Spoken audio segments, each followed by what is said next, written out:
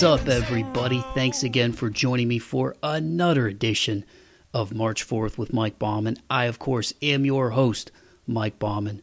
Whoever you are, wherever you are listening from, thank you so much for checking out the podcast. If you're a returning listener, I greatly appreciate your continued love and support. And if you're a brand new listener of the show, man, thank you so much for hopping aboard that pirate ship. You can follow me on Instagram at March 4th Pod, on Twitter at Mike V. Bauman. The host site is march4th.podbean.com. The link tree to all my stuff is in the podcast description for this episode. Y'all made it here, so you found me somehow, and I truly appreciate each and every one of you checking out another edition of the March 4th with Mike Bauman podcast.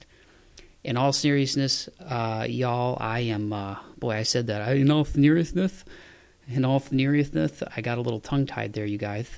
I'm a little tired. I started a new workout recently, and I'm actually recording this at night, and normally I do it during the day, but I'm getting this bad boy done because I've got some family coming in town, and actually, by the time this episode comes out, they will have already been in town, so I'm sure we will have had a very swell visit here in Nashville, Tennessee. The weather's nice, the leaves are changing, everybody's getting on the pumpkin spice wave while we got it. Isn't that funny how they make stuff limited, though? Like, real quick, here's a sidebar. Doesn't it just seem like it would make more sense with the love of pumpkin spice that they just sell that year-round? You know what I mean? It's kind of like when they do the Shamrock Shakes at McDonald's. It's like, oh, it's only for a limited time. It's like, dude, wouldn't you guys just make a killing just selling that year-round? I don't know. Just a thought. I get that, like, scarcity kind of makes people want things more sometimes if it's limited time only. Get your pumpkin spice latte. But it's also like, yeah, but would people really not mess with it in February if they're like, you know what, I'm feeling pumpkin spice today? You know what I'm saying? Anyway, sidebar. But yeah, man, so I'm really excited to see family. My mom and my stepdad are coming in town for a visit, and really this is the first time, I think, in probably like 4 years before the apocalypse, man. Because, yeah, they came down in 18. I remember that with my sister. Shout out, Kaylin, I love you. And then 19, I went home in the fall and was at my brother Greg's place and spent some time with my niece and my nephew. Shout out Luke and Aubrey, I love you guys. And got to spend some time with them there.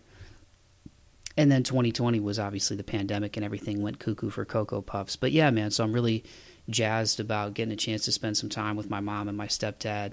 Got a chance to meet up with some friends last weekend who I hadn't seen in a minute because I've kind of been in hermit mode.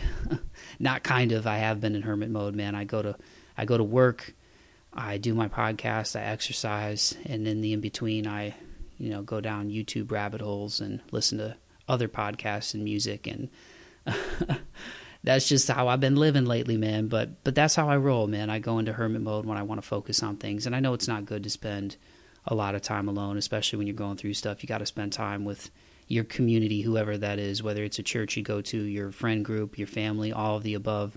Make sure you get out there, get some fresh air, and spend some time with your loved ones. Like when I saw my friends, it was just like, wow, like we just had a cool night hanging around the bonfire in their backyard and just chilling and talking and connecting with each other. And when people really love you and they really know you, they know what you're going through. And so just let that be a reminder to everybody out there. If you're struggling right now, and like me, you tend to isolate when you struggle, it really is better to stay in touch with the people who really care about you, because they know what's up. Even if you don't tell them, they know what's going on. They know if you're having a tough time. And not really, I wouldn't say that I've been quote unquote struggling. I've just been figuring things out. The podcast has been going great. I've gotten a chance to connect with a lot of awesome people, one of whom I'm going to get to here in a second when I'm done ranting. And it's been cool to see it build. It's been cool to see you guys out there listening to it all over the world. I think I've mentioned it a couple of times now because it still kind of blows my mind, but there's been downloads in, I want to say, 16, 17 different countries the last time I checked this year, which is really rad. So it's been cool to see the show grow. And I'm excited for what's on deck to close out 2022, including this episode, and really building for 2023 to knock 2022 out of the water, man. And it's just it's all done from a place of love. I love doing this. I love connecting with people, but But yeah, in terms of me outside of this, man, yeah, I've just kind of had my head down, grinding, exercising. That's if I sound a little sluggish compared to usual, it's just because I had a good workout tonight, and I'm not even saying that to sound like a meathead, because if you saw me, you'd be like, that dude's kind of thin, man. I'm never going to look like The Rock, you guys. I don't have the money for that grocery bill, and my body type just ain't like that. Plus, I'm not starring in big blockbuster movies, dude. I don't need to have a hulking body like that, but I respect the heck out of Dwayne The Rock Johnson, and I would like to work out with him. Just once, just to see if I could keep up. Probably not. I mean, obviously, I wouldn't be moving what that dude's moving in the gym. You know what I'm saying? But it would be cool to just do a workout that he does and just see how I feel afterwards. I know how I would, but you know how there's things where you're just like, I couldn't guard Michael Jordan, but I'd want to know what that was like to try. You know what I mean? Is anybody else out there crazy like that, like me, where you're like, people who are way out of your league for something that you're interested in, whether it's fitness or basketball or music, and you just go, wouldn't it be cool to just jam one time, with such and such? Anyway, I'm going on a lot of rants here, but yeah, so things are going well, but I'm really excited to see family because I need that and I miss that, and that's the one thing about living in Nashville is as much as I enjoy the music scene here and the entertainment here and the outdoors here, Tennessee's a beautiful state. And Nashville is kind of almost in the middle of it, really. I really miss family. So that's a word of advice out there. If you're struggling, if you're going through some stuff, alone time is important, but it's also important to spend time with your friends and your family and get some rest and relaxation, man. Don't forget to connect with people in a positive way. And speaking of connecting with people in a positive way, I am really grateful for this individual because we actually got in touch probably, it's October as of recording this episode, or at least getting it out to the world. We did it right at the edge of September going into October, but we connected in May. It was, I had put out the Allie Slater episode. Shout out Allie if she's listening. Hi, what's up? You are awesome. You're a future star, and I mean it. If you guys aren't familiar with her, check her out, especially if you're a fan of Johnny. Listen to this. I'm sure you're aware of her, but if not, check out her stuff. She's a great, great talent, and she's got a bright future in music, in my opinion. I digress, but I want to say this guy reached out after the Allie Slater episode. I think he commented on the post that I put up, and then I DM'd him, and it just kind of went from there, and then we had a couple of missed emails from each other, and that's how these things go sometimes, man. But the cool thing is when people really want to make something happen, they make it happen. And this dude made it happen. He is none other than Johnny Zirkle of the band The Wildfires Project and the TV show Sounds of the Underground, which you can watch on CBS and YouTube. It features artists from the alternative punk and hardcore scenes, everybody from Dead Lakes to the Red Jumpsuit Apparatus to the Rex, Outline and Color, He Is We, Mest, August Burns Red, Alisana. The latest episode, I think, has Icon for Hire. At the time of this coming out, Simple Plan you guys saw. And really it's cool because he features up-and-coming artists and also established artists, does interviews with them. It's a really cool concept. And as you guys will hear, this is something that, is just an awesome, awesome project. There's not a lot of people involved in it. And it looks very professionally done. The band's performing live is great. The interviews are fun and funny.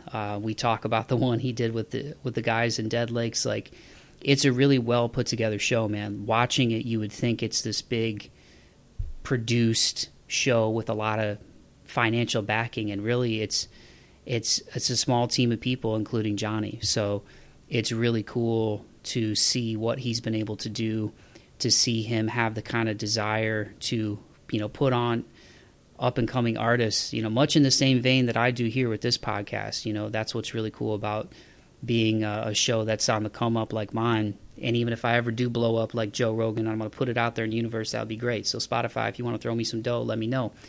But it's cool to feature independent artists, and it was just so awesome to get a chance to talk to a guy who I really feel like is hustling. He loves music. He loves entertainment. As you guys will hear, he's got a background in that. He started out acting when he was a child and started to really take music seriously, more so when he got into junior high. He's also done work in the nonprofit space when it comes to cyberbullying and bullying with Reverse the Trend, speaking to kids. I mean, this dude has got his hands in a lot of stuff. And, you know, the Wildfires project, I really love. There's just so many great tracks from those guys. In the Calm and Headlights off of Lost and Searching, the latest EP, I really love. My Disease, Wasting Time from Through Fear and Fighting. To the End, Bleed for You off of Garden State Volume 1. Like, the list goes on, man. I could go on for days, and I don't want to rant too much because I'm already at 10 minutes in the intro of this bad boy. But Johnny's a cool cat out of New Jersey, and he's a driven dude. He's got a hell of a voice as far as his singing voice goes, and he's just got a hell of a drive, man. Like I said, Sounds of the Underground, if you've seen it, and those of you listening to this, many of you probably have seen it if you're a fan of Johnny, but for those of you who haven't seen it, it's awesome. Obviously, listen to this podcast first before you watch it, and then go check it out. Be respectful, darn it. You already made it 10 minutes into the intro. You might as well finish it. But it's just a really well put together show, man. And like I said, I love the concept. I love merging up-and-coming artists performing on the same show as established artists and the interviews in between. It's just a really cool thing that he's hatched. And you guys in this conversation will hear about how he has persevered and moved forward. The theme of the show being perseverance and moving forward, march forth through his life and pursuing his passion with music, the Wildfires project, Sounds of the Underground. We talk a little horror because we're both horror movie fans.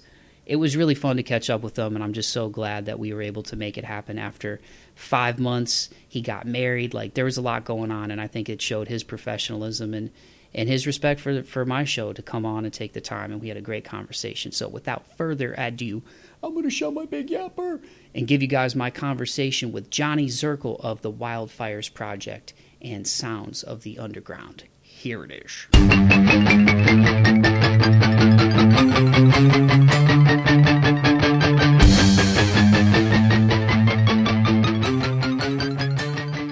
All right, Johnny, thank you so much, man, again, for taking the time to do this. Like I said, when you reached out, I think it was after I did the episode with Ali Slater, and it was great to connect with her. And I think she's a future star, man. Just her voice and her vibe, and she was so kind to talk to.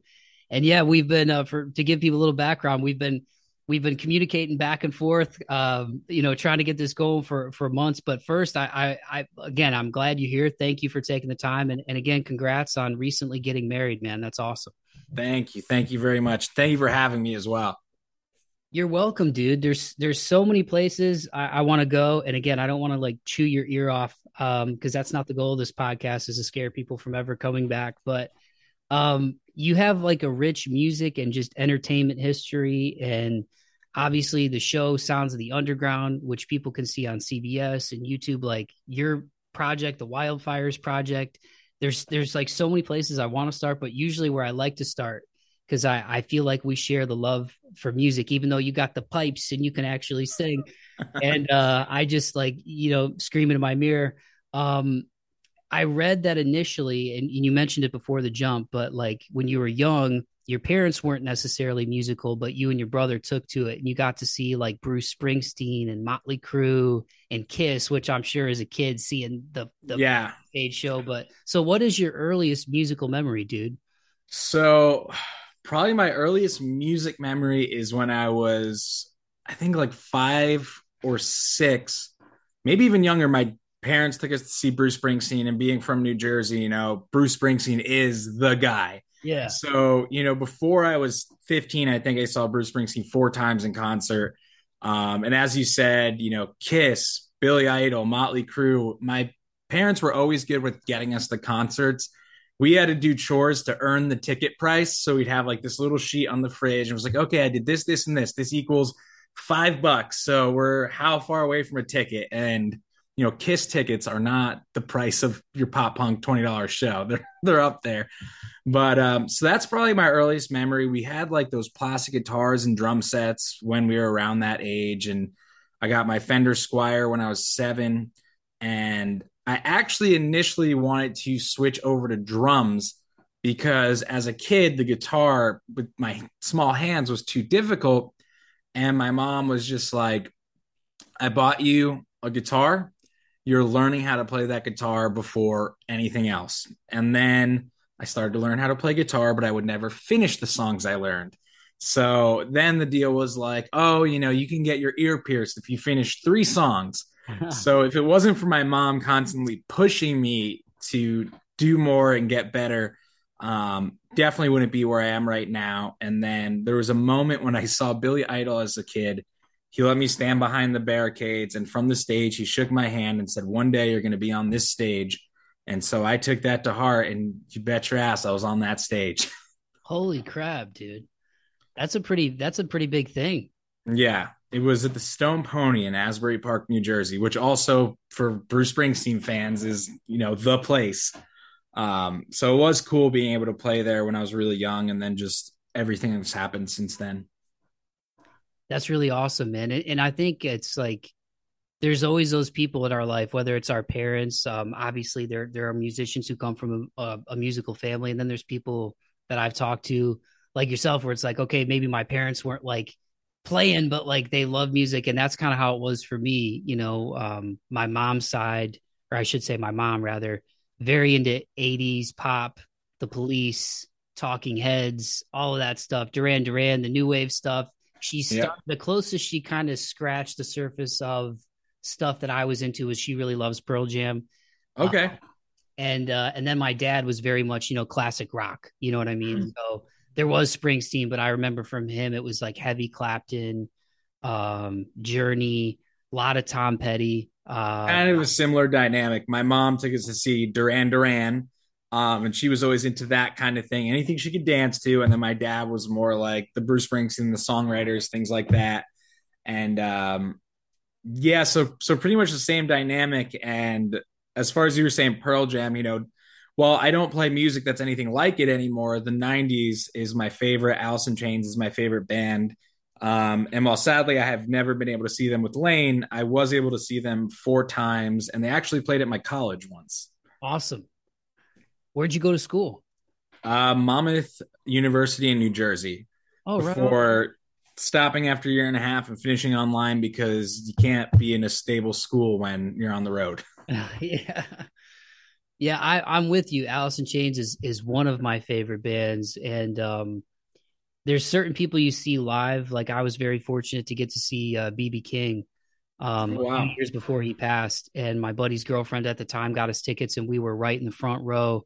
Like my feet were hitting the stage at the Stranahan Theater in Toledo. And it was just like watching a human do what they were born to do. You know what I mean? And I had Mhm. that same experience a few years ago. It was the year before the pandemic when Alice in Chains did a co-headlining tour with Korn. Um, Yes, I was there. oh, you That, went to that? Yeah. that concert was so good. I don't think I was emotional at any other concert more than that one. You're talking about the one with Under Oath and Fever 333. Yes. Yes. It was so good. I didn't get a chance to get there by the time I got off work. Fever 333 had already or actually I think the leg that I was on, it was Horror. I think is who Oh, okay. I think it was Horror, and then Under Oath. Um and then it was Alice in Chains, and then Korn came on Mhm. last, and they opened up with Here to Stay, which is like one of my favorite riffs. It's just such a heavy, just dome dome. And I had seen Korn before, but I had never seen them with Brian back in the band. Mm. Back in like 2010 when Mayhem Fest was still a thing. Yeah. It was like Korn, Rob Zombie, Death Punch, and Lamb of God, I think, played. They were the headliners. But anyway, seeing Jerry Cantrell play and all those guys, man, it's like it was awesome, dude. It was like a spiritual experience. So for you, having those moments as a kid, I read, was it junior high, you and your brother really started to kind of take it like more seriously, like really like practicing, Yeah. getting into It it? was it was around 8th grade. Um, there was a battle of the bands at our school, and we convinced our friend to ask his mom for a guitar for Christmas, and he did. And we probably played the worst rendition of "Sweet Child of Mine" and into a bunch of other old songs. I think we played a Kiss song as a medley. But what's funny is right after, so I went to junior high, 5th grade, 6th grade, and then for 7th and 8th grade, I was homeschooled.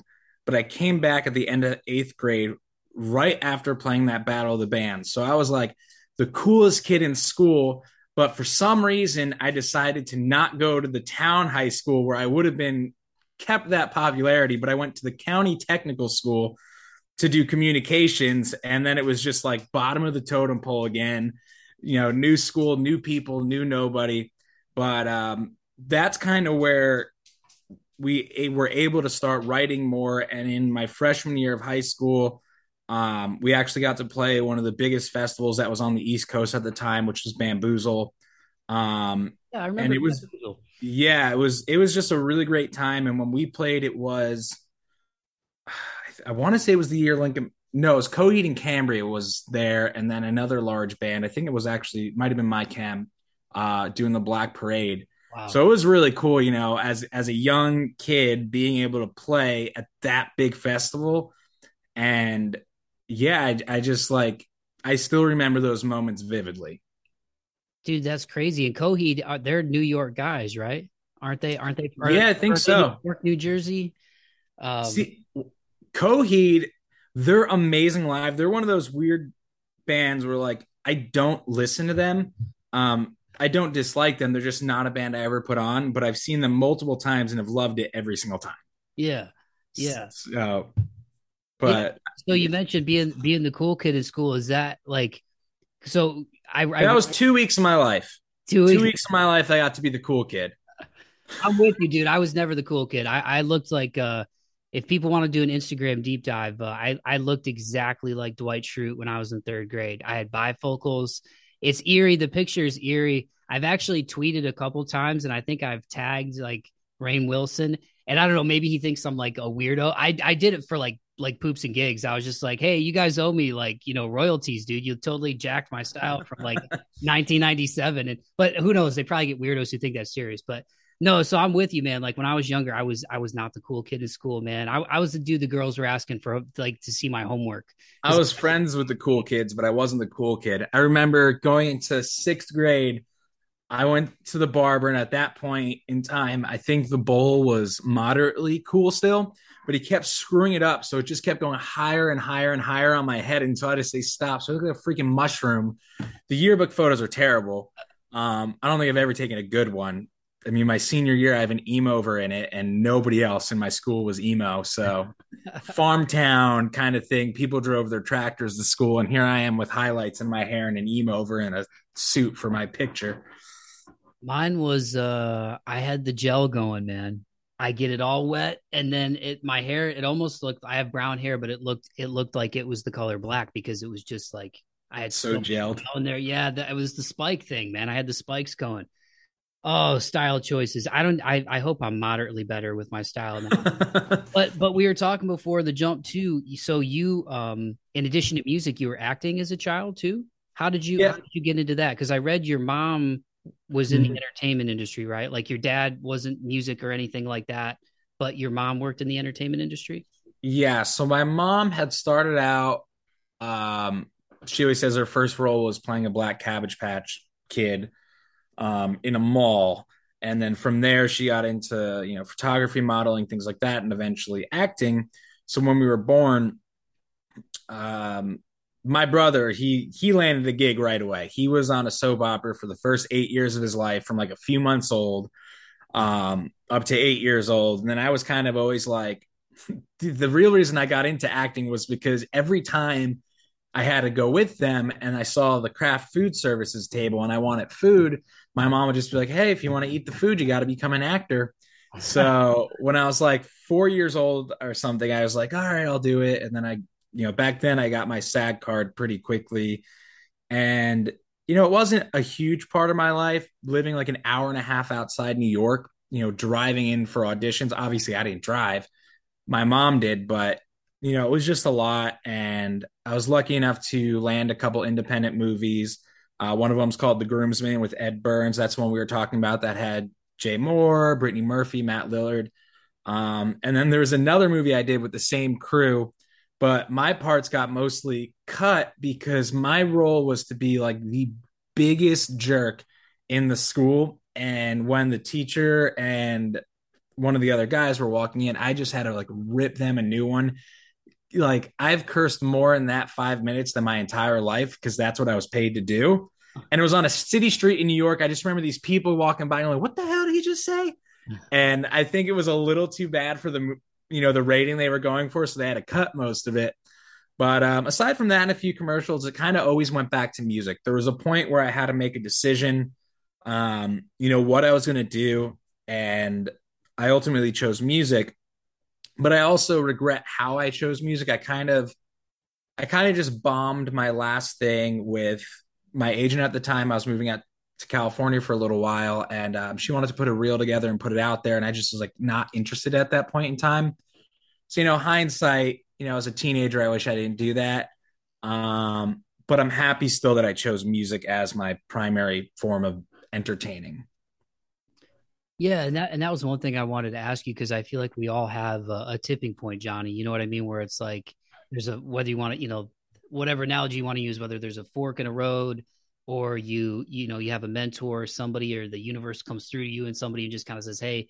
So that's what I kind of wanted to ask you what that moment was that clicked where it's like, man, music is because I feel like some people they know kind of right away when they're young, like my brother Mm, he's been into planes since we were kids. Like for me, going to like a hockey game or like a football game was like cool. For him, it was like, hey, Dad, can we go to the airport? Before yeah, 9/11 and stuff. And we used to be able to go to Detroit Metro, and my brother would have his binoculars, and he could be like, oh, that's an L-1011. That's a whatever. He knew all the planes. So yeah, some people know when they're really young, but for you, was that the tipping point with the acting experience and the music experience? Was that the tipping point? yeah. It was always my heart was always more into music. And I think maybe a lot of that had to do with, like I was saying, auditions in New York, and I'm living an hour and a half away, more than that with traffic. When you're younger, it's like, okay, I could play and practice in my house and go and play a show 30 minutes away, or I can go 2 hours into the city, 2 hours out for a 5 minute audition where 99.9% chance someone else might get it type of thing. So when I was 17, I had the opportunity to graduate high school early because of the way the schedule was able to work out. My mom said, hey, do you want to do a whole year of school or do you want to do half a year of school? And then we can do like a small acoustic tour, just you across the country. We'll get in a car, we'll practice, we'll learn. Um, and that was the most appealing thing to me. And it was probably the biggest moment of growth for me as an artist and a performer because up until then, I always had a band. And I was never good at talking on stage. My brother always jumped in. I would never know what to say to people. I could speak a lot in the songs, but even now on stage, sometimes I'll get, lost. I'll be like, okay, what do I say? That's not like a generic, hey, we'll be hanging out by our merch table. Come say hi. Um, so being put in the position where I am the only person on stage or just coffee shops, let's be honest, um, it was a big thing, especially when I got to California. My mom dropped me off on Hollywood Boulevard and said, you're here, play music. You got to learn and start from the bottom. So she just dropped me off right where all the people are taking pictures with the fake Spider-Mans with an acoustic guitar. I didn't have any speakers, so nobody could hear me. And I was doing that and playing on the Third Street Promenade. And, people say they grind, but that was the most uncomfortable grinding. And being alone on the street in a completely new place that I'd never been, definitely a big turning point. And back to, not knowing what to say on stage, it reminds me of something funny at a concert I did see. I wanted to see Census Fail when I was in high school. And I don't know how he is now, but at that time, I guess Buddy was really awkward talking on stage and didn't know what to say either. So at one point, out of nowhere, he just grabbed a Bible and started reading a random verse out of it, and then was like, "All right, that's my talking. Back to the music." Um, and I was like, "What just happened in this moment?" But it's cool because you realize that there are people you go to see in concert, and they're just super. They can say a ton of stuff between songs and just pull things out of thin air. Bruce Springsteen, he'll tell a story that doesn't even have to do with the song. And there's a live recording when he does The River, and that's about his I forget if it's his sister and brother-in-law or brother and sister-in-law, having a baby before marriage, but the whole speech beforehand is about him going to try out for the military and not making it.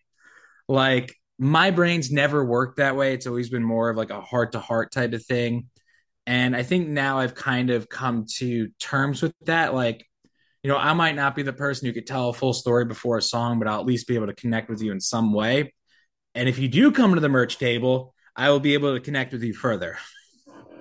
Yeah, yeah. I mean, because I mean, obviously watching, Sounds of the Underground and stuff, I'm like, oh, this dude, like, he's a like one of the things that jumped out to me. I was like, he's a performer. He's comfortable, with the camera in front of him. He's comfortable on a microphone. And like, I used to do local broadcasting in addition to sports writing and stuff when I got out of college.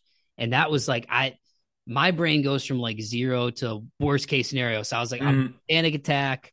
I'm going to vomit. Somebody's going to see this on YouTube and my whole career is over. You know what I mean? yeah. But I could tell just from watching Sounds of the Underground, I'm like, this dude's seasoned. Like he's comfortable with this. It's not just like a confidence thing. Like, and I don't know how many takes you do because there's behind the scenes stuff where you're talking about Yeah. mics that you guys use, the drums and everything, how you set things up. And so I'm like, okay, maybe this is pre-scripted, maybe he's reading from something, but he's doing it smooth. And I like it took me a while, I felt like, to get to that point. So I was like, this dude's like, Yeah.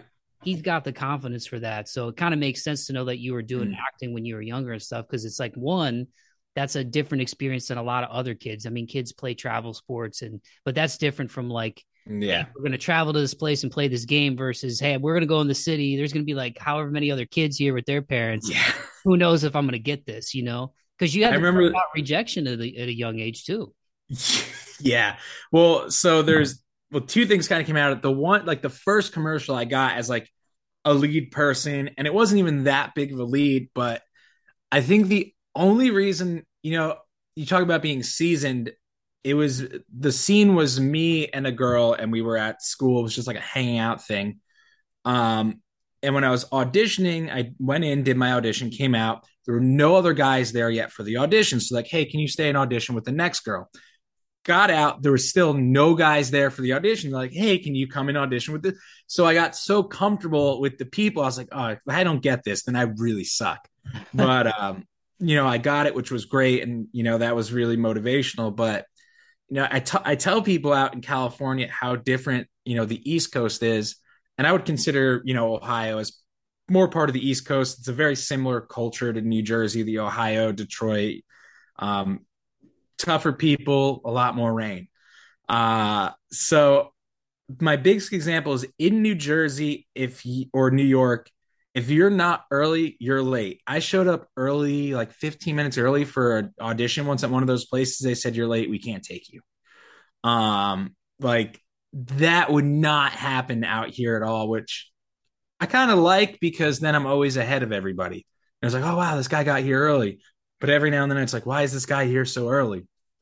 But yeah, acting was cool. And as far as Sounds of the Underground goes, you know, there is no script. We have to, because of it's all self-produced and self-funded. The only way this show is paid for is by my pocket, or brands and bands kind of helping out where they can. So like SE Electronics, they've been with us from the start. They send us a ton of microphones, and then our deal with them is afterwards we're able to sell that to pay for the show. So because of that, we've always just crammed everything into 2 days. This last season we did all the filming in 2 days.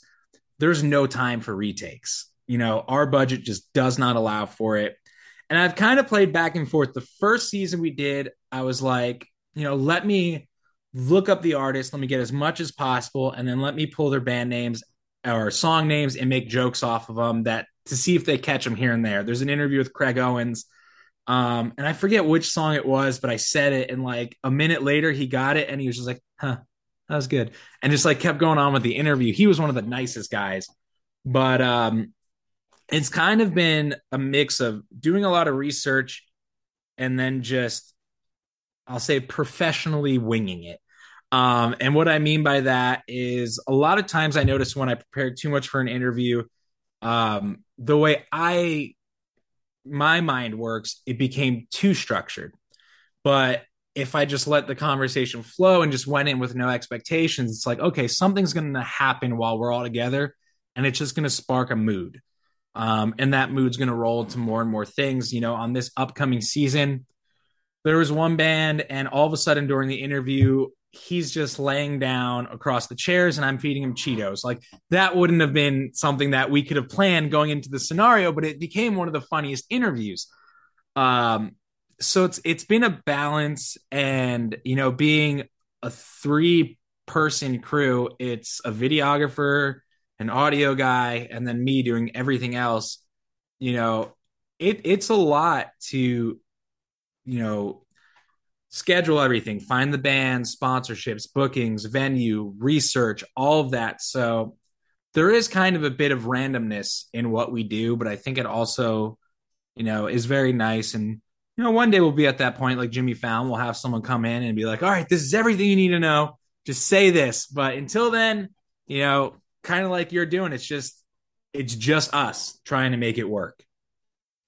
Yeah, man, I appreciate the hustle, because I'll show you I have like outlines, like I take notes, you know what I mean? But I don't ever, I used to write questions when I was doing feature writing, because, sometimes like that was still like pre-podcast taken off. So sometimes I would get people for like 40 minutes, and then there would be a couple of times people would be like, hey, how much longer is this going to go? Because I actually got a studio session. I'd be like, oh no, I'm talking their ear off. I think the same thing with me is that might be the difference. When I pre-wrote questions, it felt too much like a script. But when you just write topics down, it can flow and you could pull it in and out in different areas. But then, for me at least, when you interview a bigger artist, it's like, oh, I don't want them to see me constantly looking down at my notes. And if this is going to be on TV and they're going to see my eyes going off, but it's human nature when you work, we do 20 artists at a time and the filming is done so quickly. It's impossible to remember that much information for that many people. You got to have references and things like that. So I'm 100% with you on that. Yeah. Like I kind of like, my interview style, like I try to be like an anti-interview, like, and I enjoy Q&As, you know what I mean? Like I love watching like certain YouTube videos where it's like the kind of rapid fire stuff. Yeah. I don't know if it's Empiricon that does it. They do like a series of questions, and I'm trying to remember what they call it. But anyway, they'll have like, different metal bands on and stuff, and it'll be like, favorite food, favorite movie. And like kind of list things are fun, but I'm also like, for me, it's like I want to get to more to know the person. And when people listen to like a conversation, and I love all the late night stuff. I literally love all the late night guys. Like grew up watching like Conan and Jay Leno and Letterman and I love all like Jimmy Fallon, Jimmy Kimmel, all of them. I love them, but and I still enjoy those interviews, but there's obviously like a formula to that too. You know what I'm saying? And I think that's why podcasts have taken off, because people usually don't get the long form, or at least historically they didn't get the long form with the artists, And that's kind of the same thing, we deal with the show is, for CBS purposes, it has to land at exactly 28 minutes and 30 seconds. So, we put 4 bands on an episode, and you want to give that there's so much stuff that happens in those interviews that we can't fit. So in the future, we're going to start trying to actually do like extended cuts of everything like that. There are a few that we're going to be working on with Adobe Radio. So we have an interview with State Champs. That one, it's a great interview, and the episode with that comes out next week, October 6th. But I sent them the extended interview, so we'll see about doing like a exclusive for them where they have the longer interview on their YouTube that people can check out. Because they were a ton of fun. Their bass player and I actually toured together a long time ago. So it was cool to be able to have that kind of, he was in a different band at that time. I was in a different band. So I kind of knew a lot more backstory than with other bands, because we were together on the road for a couple weeks. Yeah. So the genesis of this, Johnny, and this is all great, man. I feel like I could talk to you for 4 hours. I won't, because I know you got a life and a wife, man. But so talk to me and the people about the genesis of this show, because, from doing my research, obviously, hope, fans of yours listening to this are going to know about the Wildfires Project. And I obviously want to do that too. But from what I understand, you were on tour with the red suit jump or the red suit, the red. There we go. This is live, folks. It happens. The red jumpsuit apparatus. My mind works faster than I talk sometimes. But you were on tour with the red jumpsuit apparatus, and then COVID happens, right? Mm-hmm. Like that, and it kills the tour. The world stops. Everybody's like, "What's going on?" And the sounds of the underground did you already have that kind of in the back of your mind, or was that something that kind of came out of like, okay, we can't tour, but how can we kind of put a show together, still give bands a place where they can perform these songs live, and we can put this up on YouTube? Was that kind of what happened? So you're partially right. So the first season we were able to actually release before, I want to say right before COVID. It was it came out the fall of 2019, I believe. And that was like, I'm gonna be honest, I had no idea what I was doing. I was working for a production company that was super shady. And being a musician myself, I was like, you know what? As a young musician, I'm tired of getting screwed over. I'm tired of being, underappreciated because I'm not,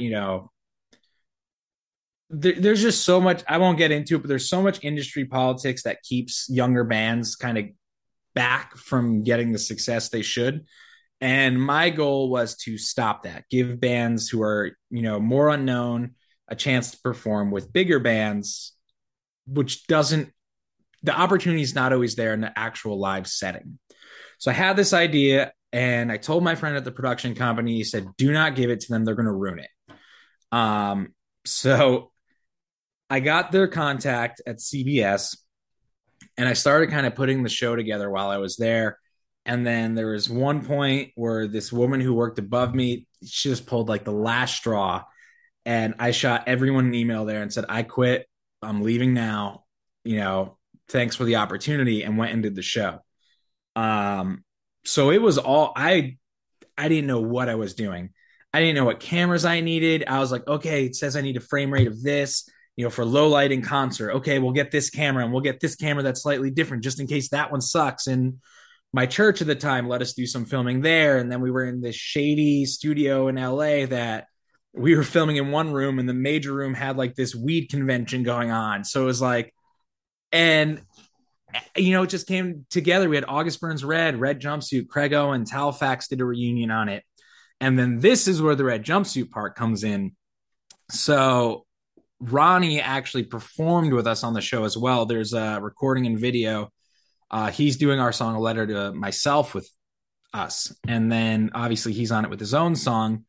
But we were talking, and that man has great conversation and great story. Talk about someone you could talk to for 4 hours. That interview was phenomenal. And one day I'll go back and post the whole thing. But we had talked about working on a record, and me, a young guy, I'm starting at the same, doing this for the first time. I'm trying to like push, my own music. And he calls me up a couple weeks later. He's like, hey, you want to do this record?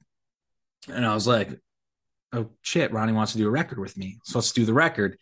And at the time I was like, oh man, he's probably going to cost like $2-3 a song. Let's just do an EP, not a full record. But he wrote and produced it with us, for nothing. He even covered some of the studio time. So I am forever grateful to him. Then he asked, he's like, hey, you want to come on tour with us? And I was like, yeah, I want to go on tour with you. So we started the tour. Finally, everything's falling into place. I've been playing music for years. I just started this show. So, this big artist took an interest in me, put me on the road. Few weeks in, COVID screws it. And I know a lot of artists have felt the same way as I did. It was like, what the hell are we going to do? I just finally got a good tour, finally got a record that I'm super proud about, just paid this PR company, just bought all this merch. What am I going to do? So, I was lost for a while, and, I almost didn't do Sounds of the Underground because how are you going to get people in when everything's closed? So luckily there was one studio that was still open. I was like, you know what? We can't tour. Let's make this show happen again. Let's not make this stop. So we did it. Bands came in with their masks. They took them off for the performance and interview, and they left, and we just kept a nice cycle going. We're able to push the show a little bit more. Following that, it was even harder because of COVID. So if you notice the last season, that's the first time we did remote performances. So you'll see a lot of the bands are performing in their house or, studio space. And that was a hurdle to overcome because when you have gear manufacturers sponsoring the show, they want their gear on camera, rightfully so. Right. Well, if the band in Michigan doesn't have SE Electronic microphones, how are we going to make this work? So that was a hurdle. And then we figured it out. And this season, we actually rolled with that idea because we realized it's easier to get some of these larger artists, if they can do it remotely than them having to be in California. If we had the budget to film one band a day, that's fine. We're like, oh, Simple Plan's here on this day, we'll do it then. In a month, this person's here, we'll do it then. But we have 2 days, 6 to 7 bands a day. So it doesn't always work out. And then, Zoom became popular. I'm like, all right, we'll try it. And this season, I mean, we have Simple Plan, State Champs, Maggie Lindman, Hollywood Undead, the biggest roster of artists we've had. Collectively, I'll say, because obviously August Burns, Red Jumpsuit, all of them are huge. But collectively, when you look at like Spotify streams, Instagram followers, TikTok followers, this is the biggest one yet. So we've gotten over a lot of our hurdles, and we're really just hoping at this point, this season releases soon, that people really pay attention to it. And the end goal really for me, I would love to get this on Netflix or something like that. I would love to sign a deal with them. Obviously, I'll take Netflix, Hulu, Amazon, whoever they want to be, get it there. And then that would just give us the resources to actually do more for artists and do longer episodes and not have to stress so much about, where's this studio going to be? Where's the money coming from? Who's, doing this, and that. Maybe we'll have 2 cameramen. There's all these things that people don't realize. And I know I'm talking a ton here, dude, but you're good.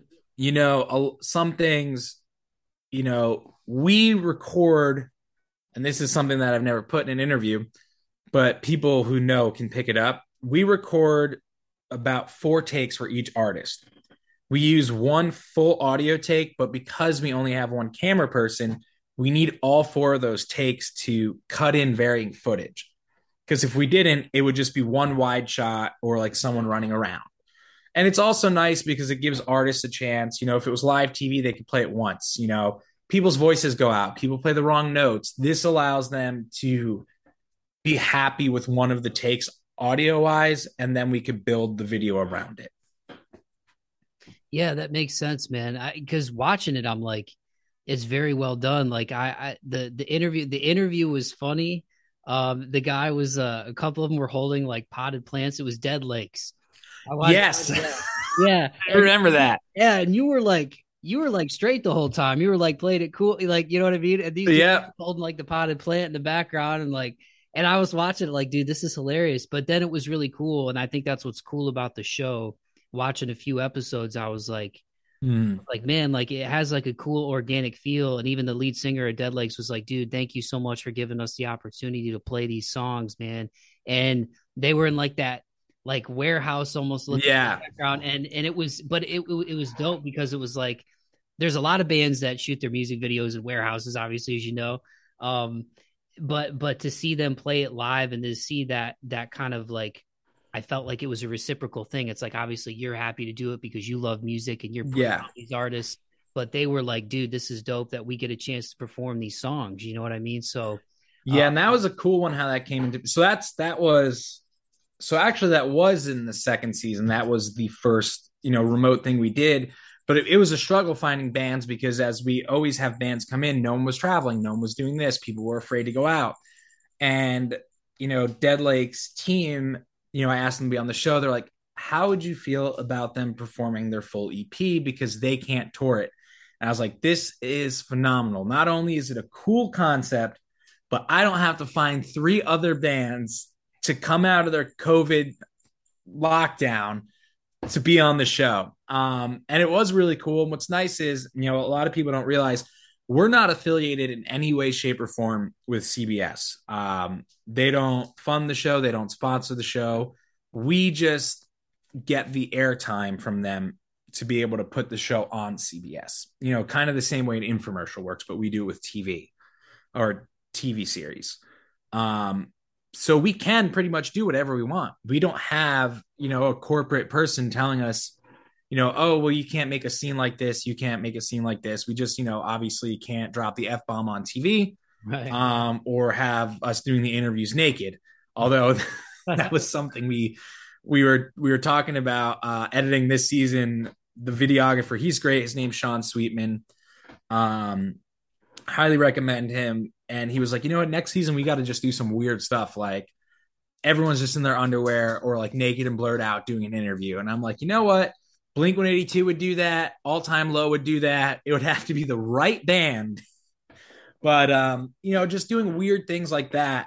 We actually started thinking a lot like, what would Eric Andres do? Because that show is off the rails. I know there's that one with Kim Kardashian, and she has no idea what's going on. He's completely uninhibited and unhinged. Like exactly, that dude does anything. Yeah. So we started like dipping our toes this season and that kind of thing. You'll especially notice that with the intros and outros of the show, and certain things said to bands. We're like, let's play it safe for now, but let's see how we can kind of push things. And I think it turned out great. He kept saying these like, what if we tried this? The only thing I didn't keep, because it definitely made me look like a dick. But so I'm really dry in my humor. And during this interview, I was talking to the band, and as a joke, I was like, how do you think people like your music? Because honestly, I don't. And they knew it was a joke.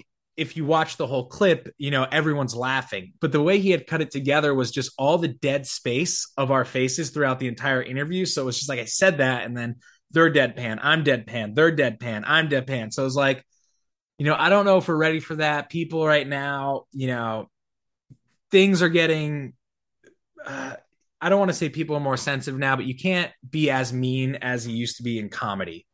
So I didn't want it coming across the wrong way. And I was like, hey, I'm not ready for that kind of humor, but maybe next season, if it goes over well. Or have somebody clip that out of context. Yeah, exactly. There's a lot of ways to go wrong. Yeah. That was my issues. I didn't want like, someone clips it out of context, put it on TikTok and be like, hey, look at how much of a dick this guy is. When really, if you were in the moment, it was very funny and it was just great humor. And the band is great as well. We had a lot of fun. They talk about a lot of cool things. So, but like I said, we can do what we want. And that's great. I know if we sold it or had, like a Netflix or something come in, obviously things would have to change a little bit. They always do. It's same with signing with a major label. But, the pros of having more eyes on a show and being able to do more is much higher than maybe losing a little control. And I think in a lot of entertainment industries, people are afraid of that because it's like, this is my art. I want to keep it how I want to keep it. But it's a give and take. If you want people to invest in you and do something with you, you also have to take their ideas and concerns into consideration.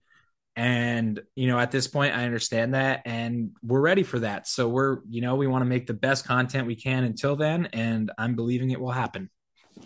That's awesome, dude. And I think it's cool just, especially with the theme of the show being perseverance and moving forward with this podcast, like to hear you say, because that was one of the things that I thought was just like, I always have those moments in my life where I'm like, it's like Talladega Nights. So it's like, I'm not sure what to do with my hands. You know what I mean? Yeah. And that was the first thing I thought was like, how did this dude get like a show started and then get connected to have it air on CBS and get all these bands and I think it's an important lesson for people listening. It's like, you don't have to know what you're doing to take that first step. You just have to take the first step. You know what I mean? Like, obviously you had the experience of being in a band. So it's not like you were coming in totally unknown, like stepping on a foreign planet. Like you had experience as a musician, you have connections in the music and entertainment industry, production experience. So you weren't completely fish out of water, but at the same time, you just had the courage to take that first step.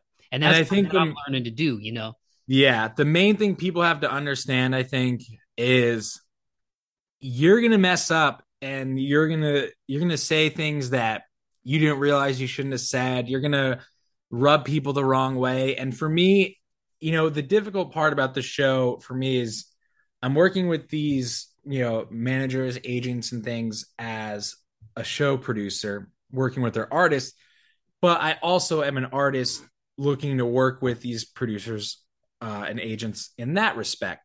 So I have to be careful to protect. I'm trying to think of the easiest way to say this. So I have to protect the show. I have to do what's best for the show and the artists. And sometimes conflicts come up, and there's always the concern, like, is that conflict going to interfere with me as a musician? So there have been times where things have come up, and I was like, sometimes bridges will get burned. It's not what you want to happen, but you know, if you're trying to do something great and you really want it to happen, there's going to be people who believe in you. There's going to be people who kind of falter that line and are going to be really hard on you. And then there's going to be people who don't believe in you at all. And they're going to be like, yeah, we'll give it a go. And it's just balancing all that. And I have experience, but I've never done television, and I've never been so connected with major people in the industry. And it's like, oh, crap, if I piss off this person, are they going to tell this person, this person, this person? And thank God there's only been, in the 4 years I've been doing this, one dispute. But when that dispute happened, it was like, I don't know what to do. Like, how is this going to affect the show? How is this going to affect my career? Do they know somebody? Am I not going to be able to get this band on because, they were a manager at one time? So wrapping that all up, because my mind does start to wander. It always does. If you have a good idea, go for it, and understand you are going to screw up at some point, and someone is going to get mad at you or vice versa. But that's just starting a business, and you can't let that prevent you from starting it, and you can't let that prevent you from moving forward. There were plenty of times, even this year, beginning of the year, I said, you know what? I'm not doing the show anymore. It's a lot of stress. It's just three of us. It's a lot that weighs down because it takes months and months and months. And then I woke up one morning and I was like, shit, I have to do it. There's just something pulling me. I was like, I know I'm going to be stressed. I know I'm going to have to worry about finances, but there's something here and I can't let that go. And so I fight through the good. I fight through the bad. I have great connections I made, like the one with the red jumpsuit. That was amazing. And then, you have connections that maybe aren't as great, or things that go wrong, but it's a business, even in your own business, your own workplace, you have disputes with people. And, just, if you love something, you got to do it. Same, bands as well. People come and go from bands. You have fights with people, but if it's truly your passion, don't let that stop you. You lose your whole band, play to a track. There's never a good reason to stop, no matter what. And that huge roundabout answer probably talked about a lot of different things, but I usually am not the one getting interviewed, so I have a lot to say. No, dude, it makes sense. No, and I was interested to see how would we, because I was like, man, maybe what if he tries to interview me? But I'm like, I'm cool. I'm an open book. We can, no, it's all good. It makes sense. And I think the way I think about things too, Johnny, is like, at the end of the day, I feel like, especially people who've been in the game a while, whatever the game is, right? Mm-hmm. People can smell BS, and I think they can smell authenticity. And I think real people know when something's real, when somebody's onto something, and they also know when somebody's coming from a genuine place. So I think if you have good intentions, and you live your life going, hey man, I have good intentions, whether it's with a business, certainly with people, there might be times where you get the short end of the stick, but there's also I ultimately believe whatever we do, good or bad, comes back to us. I guess karma, right? People define that as karma. And I believe in that. So I think at the end of the day, man, if you're a good dude and you believe in your show, like you said, there's going to be maybe some shows that are better than others. You're going get some egg on your face at some points. But at the end of the day, if you're making what you love to make and you have good intentions, I think at the end of the day Yeah. that's really the most important thing, man. Yeah, and it's life, you're gonna click with some people, you're not gonna click with others. There's certain people, I would choose not to work with again, but there's people that I've worked with as much as I can. Mest was on the show twice. Ronnie was on the show 3 times. You become good friends with people and you want to help them. Right now we're putting together a tour and it's kind of like the same thing. I want to help people in as much as I can. But you also have to make sure the product is good. And I'm confident that it is, even though, as the creator, there's things that I'm like, oh, I wish this was different. I wish this was different. The viewer doesn't know. And I know that there is something here because this is like the first season people actually reached out to me as far as the bigger industry people. I got bands on the show this time around that I didn't even email to people. They came to me, which is a good feeling. And that's kind of what pushed me to do it again. Because everyone was like, hey, you do another season? I got a great band. You do another season? I got a great band. I'm like, oh, crap, I got to do another season. They got a great band. So, here I am ready to go. Excited that we started filming this thing in June or July. And there's like I think I started getting bands in like March and April. And now it's going to be October and it's airing. So it's a lot. It's almost 6 months, or is 6 months, to put it together. And so it's nice that it's finally paying off in some respect. For sure, man. So before we wrap it up, Johnny, thanks again so much, man, for making this happen. Speaking of good intentions, like, you reached out.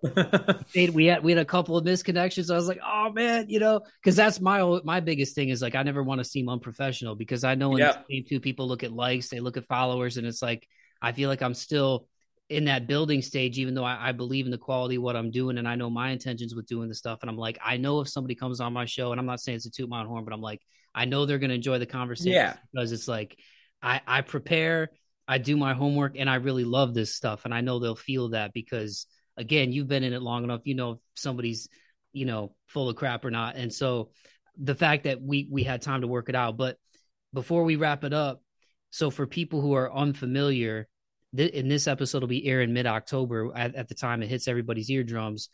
Where and when can they watch? Because I know there's stuff that's out there that's on YouTube as well, but where can they see it? The best place to watch, I'd say, is YouTube. The reason being is the CBS stations that we choose aren't in every location, and the times do vary. So if you just want to make sure it's on your calendar, every episode this year is released at 5 p.m. Pacific time on Thursday. So that's when the full episode goes up, and then the individual segments that we post for the artists will go up the following day. And at this point, if this is airing mid-October, that means you're pretty close to seeing Simple Plan's exclusive performance and interview. So also, TikTok, that's been an adjustment for me, and having like experience with acting and talking on a stage, my voice sometimes comes off very radio and like, efficient's not the word, but structured like that. And I'll have my wife come in and she'll be like, you can't make a TikTok that sounds like that. You just sound like a robot. And so she'll be here next to me like, do it again, try this. So now that I've gotten the hang of TikTok, we are going to be posting content before the episodes air. So it's at Wildfires Project, same with the Instagram. But yeah, the best place to watch is YouTube. Check it out on TikTok. If you're more of an Instagram person, we're posting the reels as well. And then the website, soundstheundergroundtv.com. And we do actually have a playlist up on Spotify now with all the bands. It Sounds the Underground TV. And then there's another one that's New Punk Essentials. So the one is only bands from the show. And then the other one is bands from the show as well as like bands. So people can hear the newer artists, even if they missed an episode, and artists that are like them. Sweet. And I'll make sure to link all of it in the podcast description for everybody listening. So just scroll down to the bottom of the podcast description. You have all the links. And before I let you go, man, so what season is this now? Is this 4, 3? Yeah, so this is the fourth season. Kind of from this point out, I don't know if I'm going to label them as seasons anymore because I feel like they're more installments. You know, it's not like 10, 15, 20 episodes at a time. Right. It's 5 episodes. So that's the term I'll start using. It's the fourth installment of the show. We have 5 new episodes, which is amazing. And then hopefully we can actually start building like spring and fall, doing more. So as long as people keep watching and supporting it, and as long as bands are still interested in coming on, I just know that I am going to keep doing this. And even if I doubt it for a moment, I'm going to swing back around and it's going to be like, all right, guys, we're doing another one. I should probably get some interns to help, but no, yeah. So we're excited to have survived COVID and still be here. For sure, dude. And before we officially wrap up, Johnny, thanks again, man. This has been so awesome. I did want to touch on the music. Yeah, I got time. So don't feel like you have to. The Wildfires Project, man. I want people to check this out because I feel like anybody who's a fan of from anything from like pop to pop punk to like metalcore to post-hardcore, there's influences that range in all of it. I think Lost and Searching spoke to me the most, which I believe is, I don't know if it's the most recent. I know it came out in 2022. Is that the most recent one, Lost and Searching? Yes. And that is where I think a sound was finally settled on. And I think artists, that's a hard thing for a lot of us because we listen to so much music. One day we'll be like, oh man, this pop song is amazing. And then the next day it's like, oh crap, Silverstein just dropped this insane song. You know, for me, that was Bankrupt. And I was like, this is heavy. I want to do that. Yeah. So I think on this record, we finally found that balance. You know, me and the producer, his name's John Espy. He's actually the drummer for Red Jumpsuit, drummed for us on tour as well. You know, he obviously does the rock stuff, but he also does the pop stuff. And then we had a pop writer come in. My buddy is super into metal. We had him come in and we just all worked this out. And we're like, this is an interesting piece of work that hits a lot of genres, but at the same time sounds cohesive. And yeah, there's a lot of pop elements, but then we have secrets. Wade Walters come in and he does some heavy screams on Living the Life. Another buddy of mine did some heavy screams on In the Calm. And then we have on the opposite spectrum, Say We Can Fly, doing a super pop verse in a song. So I'm glad you realized that. And, you know, I'm excited that came out. We worked incredibly long on that. We did that. It took like a year to come out with. Wow. Well, 6 months for the first single. We finished it up about a year just because between the show and touring and all these things, it's like, when is there time? Yeah, man. Yeah, you stay busy, dude. I really liked In the Calm spoke to me a lot, especially everything I've been dealing with in the last year and a half of my life. Mm-hmm. Headlights I really liked as well. But I also the stuff that came out before that, like Through Fear and Fighting, you know, My Disease is a banger, Wasting Time. Yeah. Garden Volume 1 was cool. Like if you're a Will Ferrell fan, so we had like 2 hours free at a studio, a really bad camera. And I was like, you know what? I just want to do something fun, just a casual video. You know, who cares about the quality? You know, it's better to put something up than nothing. So I was like, you know what? It's me and my brother. We're going to do Step Brothers. So it was like Halloween time. They had Step Brothers costumes at Spirit Halloween. We got them. We put them on. And we just filmed like this cheap Step Brothers inspired video for Wasting Time. And it actually works because if you think of like Prestige Worldwide, you know, if Will Ferrell and John C. Reilly were doing that, you know, the content was not going to be top notch. It was going to be like home video style. But if you're a fan of Step Brothers, you'll notice there's like a lot of not super hidden Easter eggs. Like there's one part where we're wearing John Stamos masks. There's another part where, you know, my brother has a T-Rex behind me for when the dad says he lost his dinosaur. There's a remote control helicopter that flies through a scene like the Catalina wine mixer. So yeah, if you like that kind of cheesy comedy type thing, Wasting Time is a good video to watch. But I assure you, the quality is not that high. No, that's good, man. I think it's good to have fun with stuff and not take yourself too seriously always. Killswitch is one of my favorite bands, and Mm-hmm. Adam B is like the biggest goofball ever, and I love that dude, man. Um, but yeah, I really enjoyed the genre blending and the different avenues that you guys take, and there's a lot of heartfelt stuff in there. Like in 2018, A Letter to Myself, like dude, you were coming from like the depths of your soul on that one, like you know what I mean, and then like going Yeah. way up into In the Calm, like that was another one, man. So, and again, like stuff like My Disease, Wasting Time, Mm. like you had stuff that was more heavy hitting, and like metal is like the heavy stuff that is the stuff that always speaks to me the most. But I enjoyed the fact that you explore the different genres, and I think that's what's cool about music right now is it's I feel like influences are cool again. I feel like we were in a place Mm. for a while where it was like new metal wasn't cool. And Yeah. I loved new metal because Linkin Park came out when I was in junior high. And I remember the Mm-hmm. first time I heard Linkin Park, I was like, what is this? You know, and obviously we were talking about Korn, I think, before the jump, one of my Mm-hmm. favorite bands ever. But also, like, I feel like pop punk has had a huge resurgence, and then you hear Yeah. influences in hip hop coming from metal and hip hop being Yeah.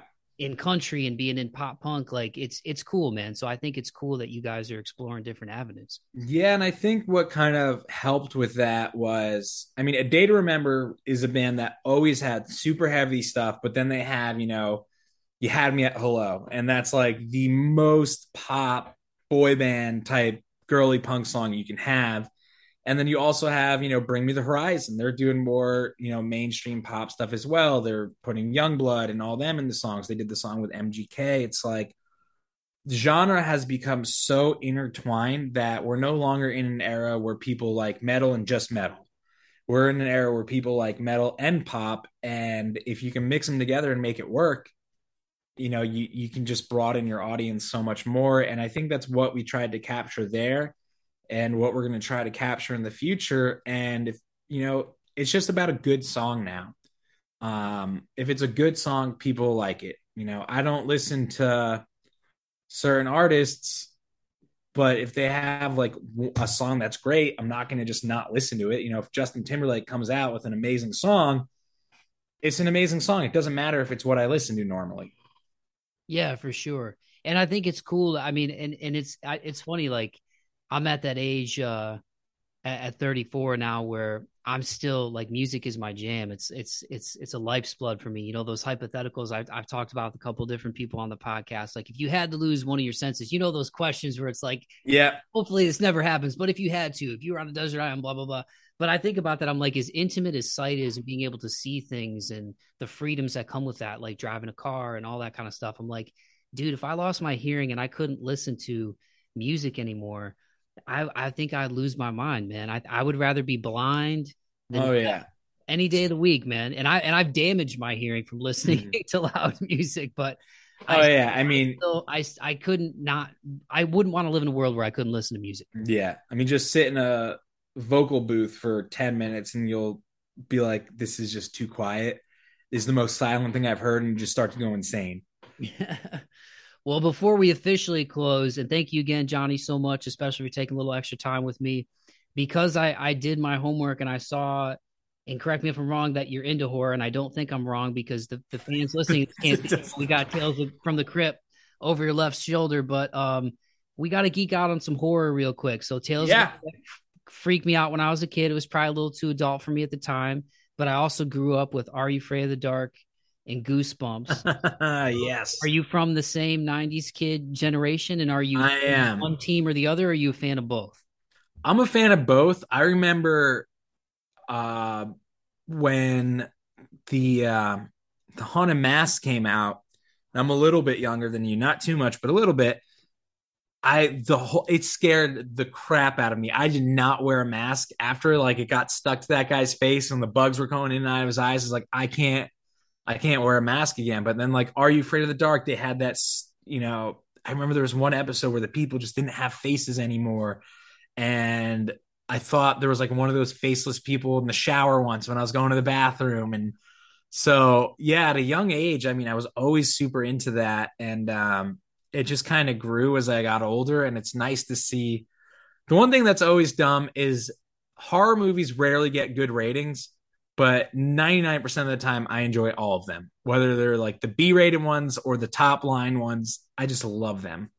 So give the fans real quick off the dome some of your favorites, maybe a few obscure ones that you don't think they'd be familiar with but are worth checking out, and then the last piece of that would be the most recent one you saw that was unsettling to you, where you're like, oh, this kind of freaked me out. So, classic favorite would be The Shining.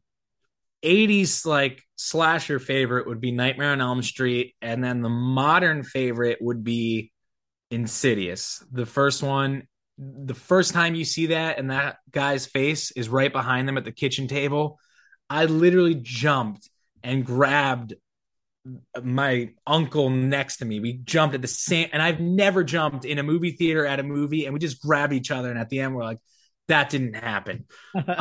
So like those are the ones categorically. And then I'd say like I'm not an obscure movie people probably haven't watched that was terrifying, and I didn't even watch it with subtitles, so I had no idea what was going on. There's a French movie called Le Vide, and I would like to watch it again and actually see the words, but from what I recall, it was like these people are in this old house and there's this like ballerina statue that's actually not a statue and it's a living creature, and that's all I'll say.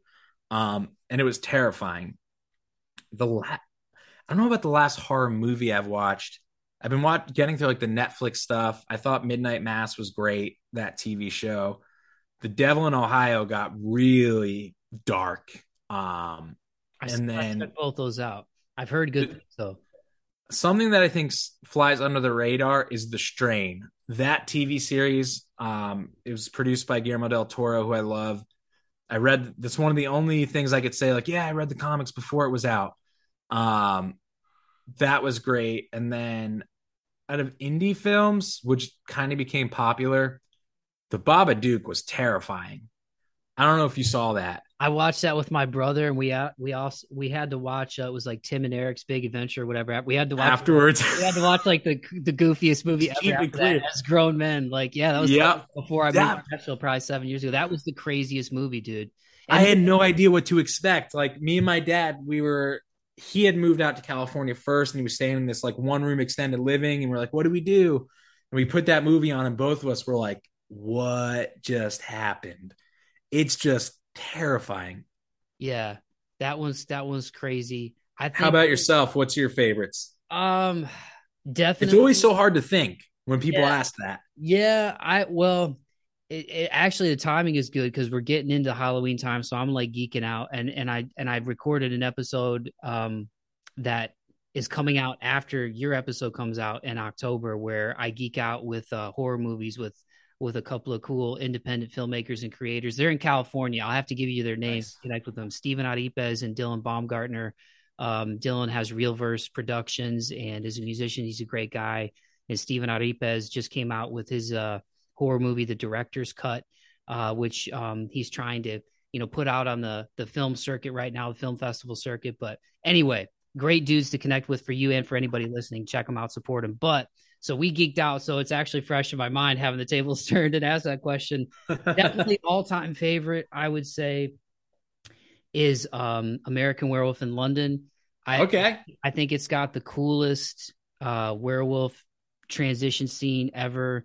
For people listening, like the people who did the special effects and that also did the Thriller video for Michael Jackson. Like Oh wow. it's awesome, and there's also a lot of satire in it. It's a horror movie, but it's also like funny and comedic. Um, and then I would say The Descent is one of my favorite horror movies. Yeah.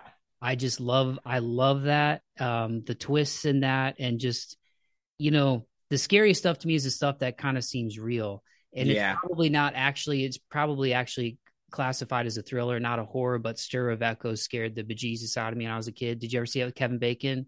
I never saw that one, but I find myself now, I really like the more post-apocalyptic horror. Like I love this stuff that's just like the world, even if it's not the world is ended, but like even Midnight Mass, they're on this island where it's like these people are so far removed from what the real world is, and they're just on this like dying island, and then this whole thing just breaks out, and just that like ominous setting where like people are there but you're still alone, like that's super scary to me.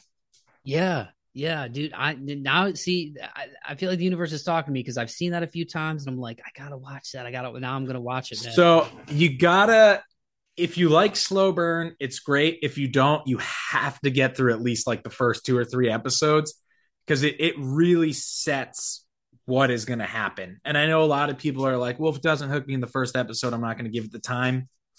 Give this one the time. It's worth it. Yeah, and speaking of slow burns, Midsummer, Hereditary. I see that. Yeah, Midsummer. Have you watched it? I haven't. I saw it, but I wasn't sure from what I saw if it was horror or just weird or what it was. Does your wife like horror movies? The only reason I ask is because I recommend you watch it with somebody because it's going to burn your brain and you're going to want emotional support when you watch. I guess we're watching that tonight.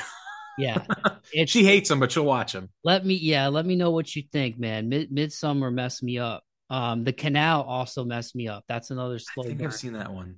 The Canal is I think it was like an Irish horror movie, but that was a creepy one. But yeah, those would be some of my faves, man. But dude, this has been awesome, and I want to be respectful of your time, but I also want to tell people to check out Reverse the Trend too. You know, when I read that you were doing work on cyberbullying, speaking to schools, it was something like I read 400, 500 different schools and talking about that. I think that's really important. Suicide is an epidemic in this country. Yeah. And I just want kids to know that they can talk to people and to talk to people, man. And so I think it's really cool. I know we didn't get into that too much, but I want to throw that out before we. No, yeah. And just like a quick way to kind of just, put that into this is Reverse the Trend was something my former band had started to reach out in schools to people who were being bullied and things about suicide prevention. And we did 700 shows in 4 years at schools. We brought it onto Warped Tour for a little while, and it was exhausting. So we put it on pause, and then COVID hit, and then kind of what I did. The reason it's the Wildfires Project is because I brought that message and that idea into the current music that I'm doing. So it was more than just a band; it was an outreach, and that's where the whole project things comes into play. And it is something that I'd love to get back into and actually be able to meet people face to face. And I'm hoping now that the world's going open again, we can do that. But at this time, a lot of that is just if people can want to connect with me on Instagram or anywhere, I always make sure I answer. And at shows, I'll talk to people and things like that. And yeah, that mission is and always has been super big to me. Like you said, A Letter to Myself really hits on those topics.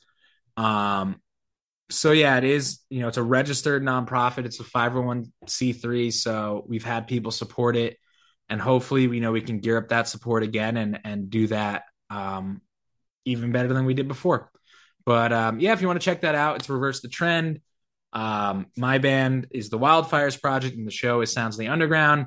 Everything you can find everywhere. All right, see you, dude. Thanks.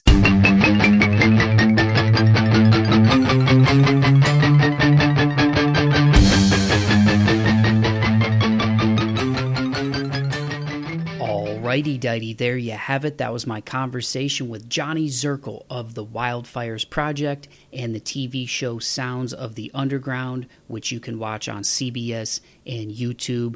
Make sure you go follow him on Instagram at Wildfires Project, and that is Project with a K, at Sounds of the Underground TV. And the websites are wildfiresproject.com and soundsoftheundergroundtv.com. Johnny, I just want to say thanks again so much, man, for taking the time to come on the podcast and chop it up with me. It was so awesome to get a chance to learn more about your story. how you hatched Sounds of the Underground, the fact that it's a real small team of people that is making this thing happen and making it look as awesome as it looks. And I'm not just saying that to butter your bread because you took the time to come on the show, my guy. Like, it really is professionally done. It looks like a big production. And I think that's just a testament to how much you care about the equipment, your experience with, audio engineering and being a musician yourself, and having been in acting previously. Like, the whole thing is really well done, man. And again, I just think it's a really cool concept to merge up and coming artists with artists that have been in the game a while and are established. I just think it's a and putting the conversations that you do with the bands with it, putting your personality into it. I love it, man. And I know the people listening to this love it as well. So keep doing your thing. Don't quit. That was advice somebody gave me earlier this year. Just don't stop. And, to me, that is great advice that I would give to anybody as well. We all start somewhere, and it was just cool to learn about how you got rolling with this thing, man. And I think that's one of the big takeaways for me listening back on our conversation was just, you don't need to know everything to get something going, you guys. You just got to have the passion and the fire for it, the love for it. And from there, use the skill set that you have to make it happen. You can't do everything on your own. Sometimes not sometimes, really. I mean, I'll say this. I don't think there's any such thing as a self-made person. We all have to have somebody who believes in us, somebody who takes a chance on us, somebody who wants to invest in us, right? And in Johnny's case, he had that experience acting. He had that experience as a musician, and he was able to parlay that into starting this show.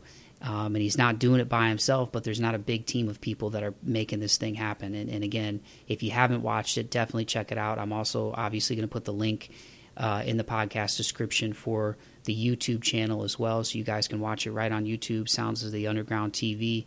All the links are going to be in the podcast description. But if you've got a desire to do something, you guys, if you have a passion for something, YouTube is a great resource just for looking up how people do it. You don't need a lot of capital or a lot of experience. You just got to have the willpower and the desire to get better. And you can surround yourself with people who know things that you don't know to get the job done. And that's a big part of how I got to where I got with this podcast. When I first started recording this show, I did it at my good buddy Mike Jameson, who gave me my shot in broadcasting when nobody knew my name. What up, J-Mo? I love you. Back in Toledo, Ohio, I used to drive out to his house in Rossford, which is a suburb of Toledo, where I'm from.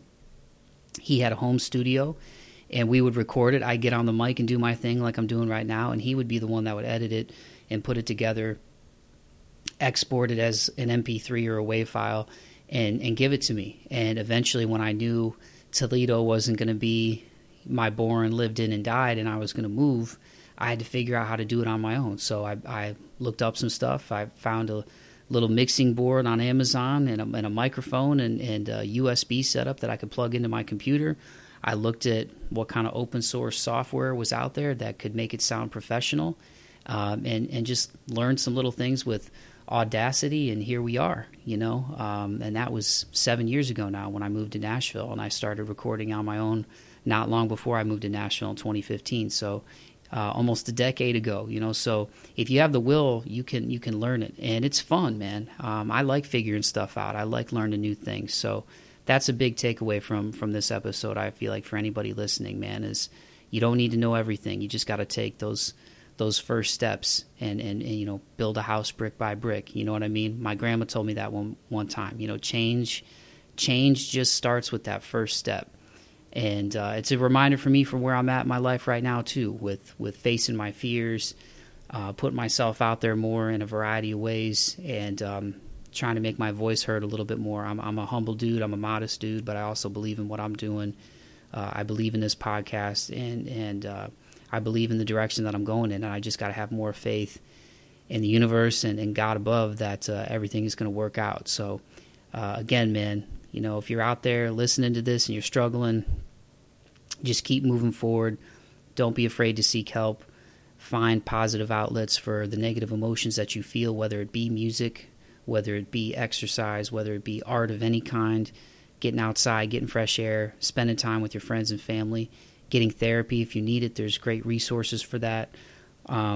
there's a lot of ways to deal with stress in positive ways, man. And just know that it gets better. And this is coming from a dude who used to look like Dwight Schrute when I was in the 3rd grade, man. It gets better. So just keep moving forward, keep marching forth, and let Johnny's story be an example of how to do it, man. And go support this dude. Once again, follow the Wildfires Project on Instagram at Wildfires Project. And again, that's project with a K, at Sounds of the Underground TV, wildfiresproject.com, soundsoftheundergroundtv.com. The links to everything, including the YouTube channel where you can watch episodes of Sounds of the Underground, is going to be in the podcast description. So just scroll to the bottom of the podcast description of the episode and follow Johnny and everything he's got going on and watch these episodes, man. And it actually, and again, the timing worked out great, even though it took a few months. Congrats again, Johnny, on getting hitched. Because all the new episodes have come out in October. So it really worked out. And again, man, that's the thing. Like I just said, it all gets better. It all works out. And I'm just really grateful this dude, took the time to come by the show, because I genuinely love the Wildfires Project and the music that they're making. And I think it's really cool that he was able to link up with the dudes in the red jumpsuit apparatus and get the ball rolling for this TV show. And I think he's got a bright future ahead of him. And yeah, man, I'm excited to see what comes next. So that's going to do it for this week's episode of March 4th with Mike Bauman. Once again, man, thank you from the bottom of my heart, you guys. I truly mean it. From my friends and my family who motivate me to keep me going. You all know who you are. I love you all so much. To all the people out there who I don't know that listen to this show, I love all of you as well. And I genuinely mean it, man. It's crazy to see the downloads that I have amassed, and they're not Joe Rogan numbers and some of the other big names out there, man. But I didn't come into this with a pre-built audience, either from being a comedian or being an actor or being a musician like a lot of the big shows out there. You know what I'm saying? I'm just a regular dude who went to school for this stuff, for journalism and communication. I covered music for a number of years, as some of you may or may not know. Covered sports for a number of years, did local broadcasting back home. Again, if you go to the Linktree, you can learn more about me. And to get to where I am today, I mean, it's the culmination of all those experiences. It's the culmination of stepping away from this stuff like I did for a few years in my 20s and my early 30s, and just realizing I had to continue to scratch that itch creatively to do this stuff, because I truly, truly love it. To call it a labor of love would actually be a disservice to it, because to me it's not laborious. I look forward to every time I get a chance to get behind the mic and record these things and put them together and share them on socials, and hopefully the people that come on share it on their socials as well, so their audience sees it. But I don't do this because I like to hear myself talk, you guys. I do this because I really love to do it. I love to connect with people in a positive way. I know there's a lot of people out there that go through dark things that they don't share with anybody, and I know because I do. I saw a reel on Instagram. Sometimes stuff just hits you right in the feels, man. And it was like, the darkness, I'm paraphrasing, but it was like the darkness that I carry and the things that I don't talk about are why I'm so kind to people. And I don't say that to sound self-righteous, because I'm not, trying to put myself on a pedestal here, but it's true. When you carry weight around, whether it's anxiety, whether it's depression, whether it's OCD tendencies, whether you've been diagnosed bipolar or BPD, social anxiety, agoraphobia, all these things that people suffer from, childhood trauma that they carry, comedy, music, entertainment, it's a big relief for that. And sometimes the people who are the most gregarious, who are the most affable, who are the ones that make you belly laugh until you almost pee your pants, man, those are the people that sometimes, or oftentimes rather, are carrying a lot of sadness within them. So just check in on your friends, man. And again, I can't emphasize it enough, and I know I've said it multiple times on the show already, but please stay in touch with the people that you love. Please stay in touch with your friends. And, I know things got weird with the pandemic, to say the least, man. A lot of us were inside for a long time. We were isolated for a while, and that'll play with your mind, just staring at four walls and working from home. If you're able to work from home like me, like, you need to get outside, you need to get some fresh air, and we're at a place now where we're able to do a lot of things safely again, and it's so great to see all these shows coming back. I just saw that Blink has got a new record coming out, and a big worldwide tour that they're doing. And it's so cool to see Mark beat cancer and to see all these dudes still be friends after all these years. You know, Travis was in a plane crash, and Tom DeLonge has been on a really interesting journey. And I mean, it's crazy that didn't make bigger waves, right? That they came out and said that these are unidentified flying objects. Like, it's nuts, man. 2022, it's truth is stranger than fiction. But anyway, I just say all that to say, like, it's really cool to see all these big shows coming back, and to see the kind of interest that there is in punk music and pop punk and hardcore and metal. It's awesome, dude. So I'm really excited, and I hope that all of you go support all these bands, whether it's an established band like Blink, whether it's going to punk shows in your hometown or local shows in your hometown. Go support these bands, man. Buy their merch, download the songs, you know, or stream them. It all matters. Comment on their posts, you know, tell them you love their music. Take the time to support these artists, man, because they all got hit really hard during the pandemic, as you just heard in this conversation. So, yeah, man, I love you all. I genuinely mean it. Keep the faith and be kind to one another. Courtesy of Johnny, off of the Wildfire Project's latest EP, Lost in Searching. Here is the song, A Devil with Angel Wings. Peace.